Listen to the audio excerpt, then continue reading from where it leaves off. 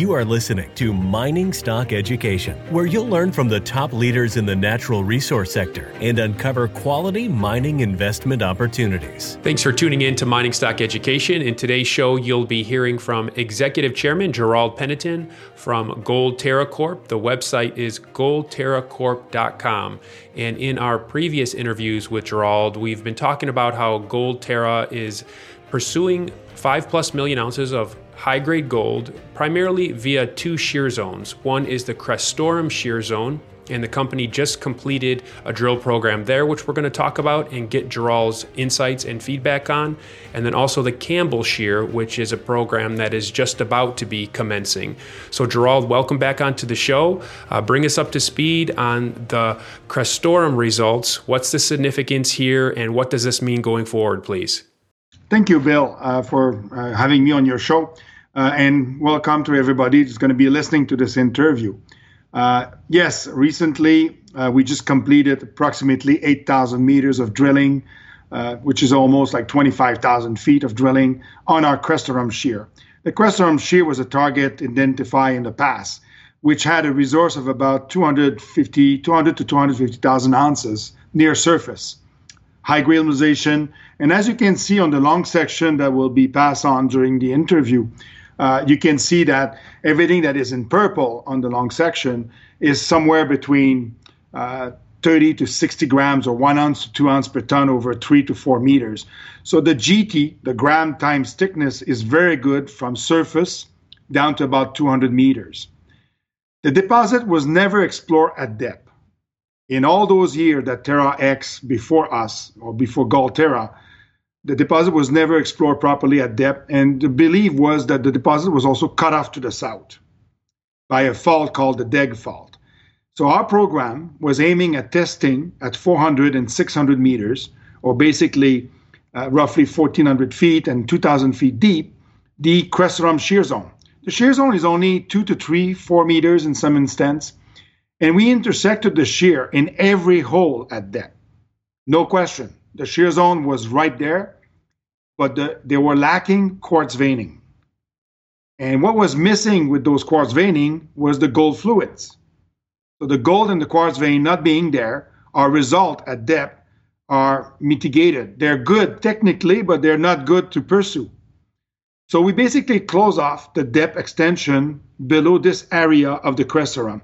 But the Crestorum shear is probably 10 kilometers in strike length. We're looking at 1.5 kilometers of strike length. So now we just reopen it to the south because the Deg Fault is not a fault that cuts off the deposit. And the proof is in hole 57, for example, and also the hole that we did on the other side. They are definitely showing continuation of the shear zone. 43 grams over 1 meters.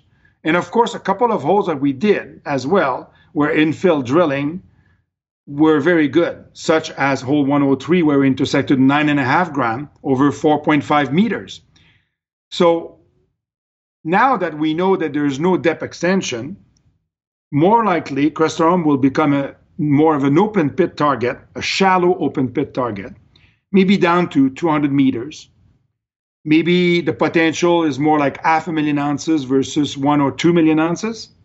So it's a smaller target, but having a high grade deposit, open pit, as a satellite to a main deposit is valuable.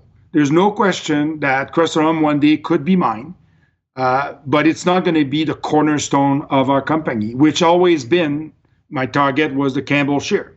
And we can talk about that a bit later. So with the results that have come back, just at the conceptual level now, if a major is looking at the projects you're developing, how would they interpret this relative to the big plan of what you're trying to accomplish? Would they see value now, or you have to come up with that 2-3 million ounce pit before they would really see value in Crestorum? I worked for a major for many years. I can easily answer that question. I worked for Barrick Gold for 12 years. I can tell you that unless it's 3 to 5 million ounces, look at the deal we signed with Newmont on the Con mine exploration. We have a back-in right of Newmont if the deposit is 5 million ounces. no major will look at the Crestor deposit as, they will look at it like I'm looking at it. My eyes have always been, we need to have a deposit that can sustain its own development. Crestor now is more like a satellite deposit, unless it goes over 1 million ounces. Then a small junior like us could develop the Crestor deposit if we get to 1 million ounces. But there's a threshold to be able to invest money. We usually say we need 10 years of production. We need to make enough money. We need to, when you capitalize a project, 1 million ounces will allow you to spend maybe $100 million to develop a mine. Not much than that. When I built Detour Lake, we had 16 million ounces and the project cost $1.5 billion. So $100 an ounce, correct? Yes. So that's how you look at depreciation. And that's very, very important. So no major will be excited about Crestor. However, it's still a very profitable, high-grade open pit potential. Shallow, rich, and doesn't require big equipment, and could be easily a very nice sweetener to a mill on an underground mine. Mm-hmm. Because you can get the ton much more easier out. And don't forget, it's open. Crestor can link to Barney further north, which is another deposit on our property, and also further south, it's continuing all the way to the Ikeiko Fault. So there is a 10 kilometers span that needs now to be paid attention near surface. The good news, near surface, cheaper drilling. Mm-hmm. Easier to drill, much faster, and much less expensive. And don't forget, we're doing very good now. The company used to drill almost $300 per meter.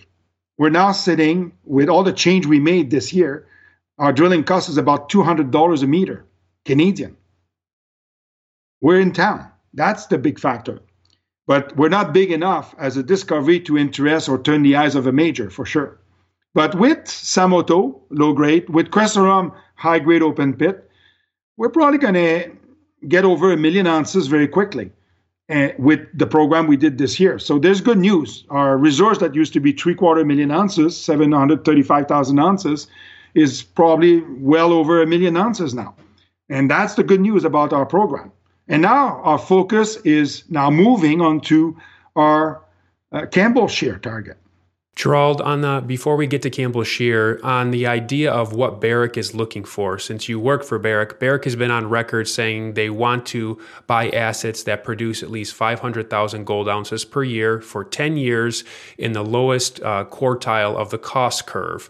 Would you define that as a world-class project? And what's the difference between a world-class project and a tier one asset that someone like a Barrick would look for? When Barrick talks about its target of 500,000 ounces a year, is that, and I've always, when I was working at Barrick, we were producing north of 8 million ounces. Now they're somewhere around 5. So is Newmont. And as you know, Newmont is our partner on the Newmont ground on the Campbell Shear. 500,000 ounces a year, 10 years is 5 million ounces. So when we said threshold about what would interest a major, is a 5 million ounces deposit. No question. The other thing about tier one operating costs, which means where is it the cheapest way? So there are two things. You can live with political risk and mine in Africa, right? Or in Indonesia, or in different part of the world.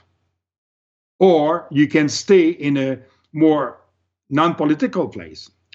Nevada and Canada are still two of my favorite targets because there's no risk of unrest as much, but it's more expensive. But at the same time, because our projects are in town, in the city of Yellowknife, everybody goes home at night. And that's the advantage of Goldterra, is that if we deliver 3 to 5 million ounces over the next 2 years, you have to give us a bit of time. Now we just went through 2 targets. We just did almost 20,000 meters of drilling in 2020. And Samoto is still open, but it's low grade. Crestor is still open, high grade open pit, but shallow, no depth extension. So we're already like over 1 million ounces. So my chances on Campbell Shear is that even if I just find 1 or 2 million ounces, I will be like a 3 million ounces company. A 3 million ounces company, give $100 an ounce. That's a $300 million market cap. You can evaluate that. And some company gets way more than $100 an ounce per valuation. You have to look at the cost of operating all in, which usually is between $1,000 to $1,100. And when Barrick talks about Tier 1, he talks about property that can deliver gold below $1,000. But very few do that. It's very hard, today's world, to get better. And if you're in Africa, for example, yes, you can probably have lower operating costs, but you have a much higher risk if there's unrest, like we saw in Mali this year, for example. So your 5+ million ounce potential, the next step of that is on the Campbell Shear. The drills are about to be turning there, aren't they? We just actually completed 2 holes. The drill is just stopping for Christmas now. We're taking a month break. We have been drilling nonstop since mid-August. Usually we do a Christmas break and a spring break, which usually is in mid-May to May. The month of May usually is our spring break because of ice melting and things like this. We've been starting to work on the Newmont claim. We did the first 2 holes. They were technically very interesting, geologically speaking. And in January, we'll be starting our major program, which is about 20 holes, 10,000 meters on the Campbell Shear, as per the press release we did in November. So if you ever want to go back in the YouTube and show our November press release on the compilation of the Campbell Shear, this is a very important long section, because what it shows is the footprint of a 5 million ounces deposit, which basically is 1.5 kilometers long and 1 kilometer deep. So the footprint is roughly 2 square kilometers. And it's supposed to. So now that's our job to repeat that potential of 5 million ounces along the Campbell Shear, which we control for the next 14 kilometers to the south, 14 to 20 kilometers to the south.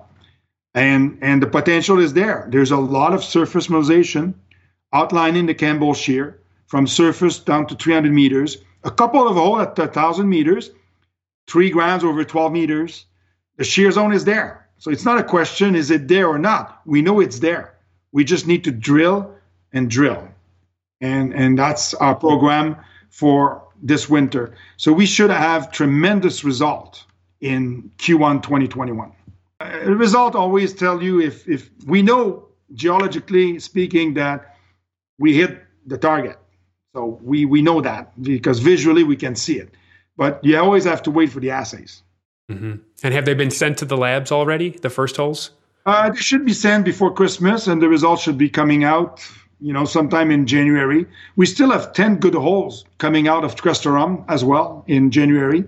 And we firmly believe that, the Campbell Shear will generate result because we're drilling below 2 small deposits that were outlined by Miramar and Cominco in the past. So it's not like we're drilling in the fog. We're drilling a very specific target that has already been outlined as a resource. And you can see it from the long section. You can see it very well on the long section. The website is goldterracorp.com, and the ticker symbol is YGT in Toronto and YGTFF for those that want to buy in the States on the OTC. Gerald, really appreciate this update. Thanks for coming on today's show. My pleasure. Thank you, Bill.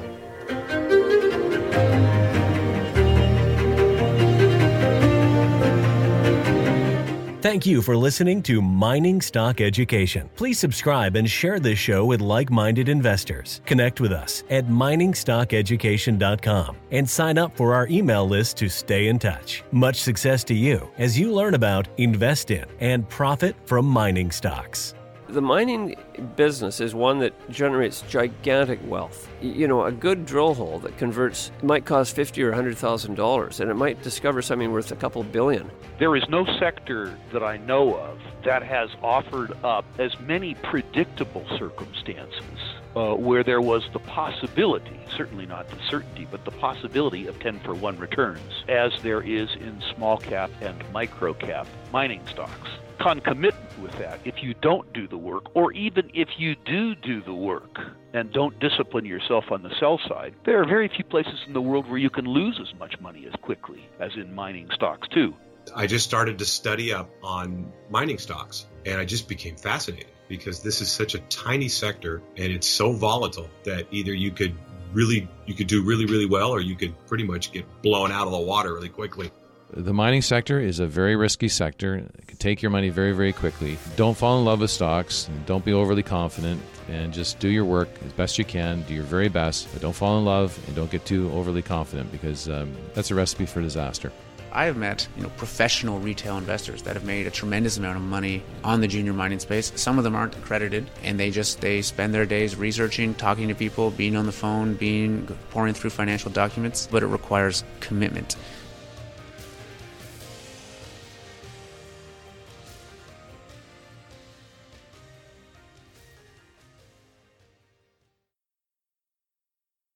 This podcast is for informational purposes only and is not to be considered personal legal or investment advice or a recommendation to buy or sell securities or any other product. We make every effort to be accurate, but the information presented is not to be considered infallible. It may contain errors, and we offer no inferred or explicit warranty. If personal advice is needed, consult a qualified legal, tax, or investment professional. Do not base any investment decision on the information contained on miningstockeducation.com, our podcasts, or videos. Make sure you always conduct your own thorough due diligence before investing. Realize that we may hold equity positions in or be compensated by some of the companies we feature, and therefore are biased and hold an obvious conflict of interest. For our full disclaimer, please visit our website.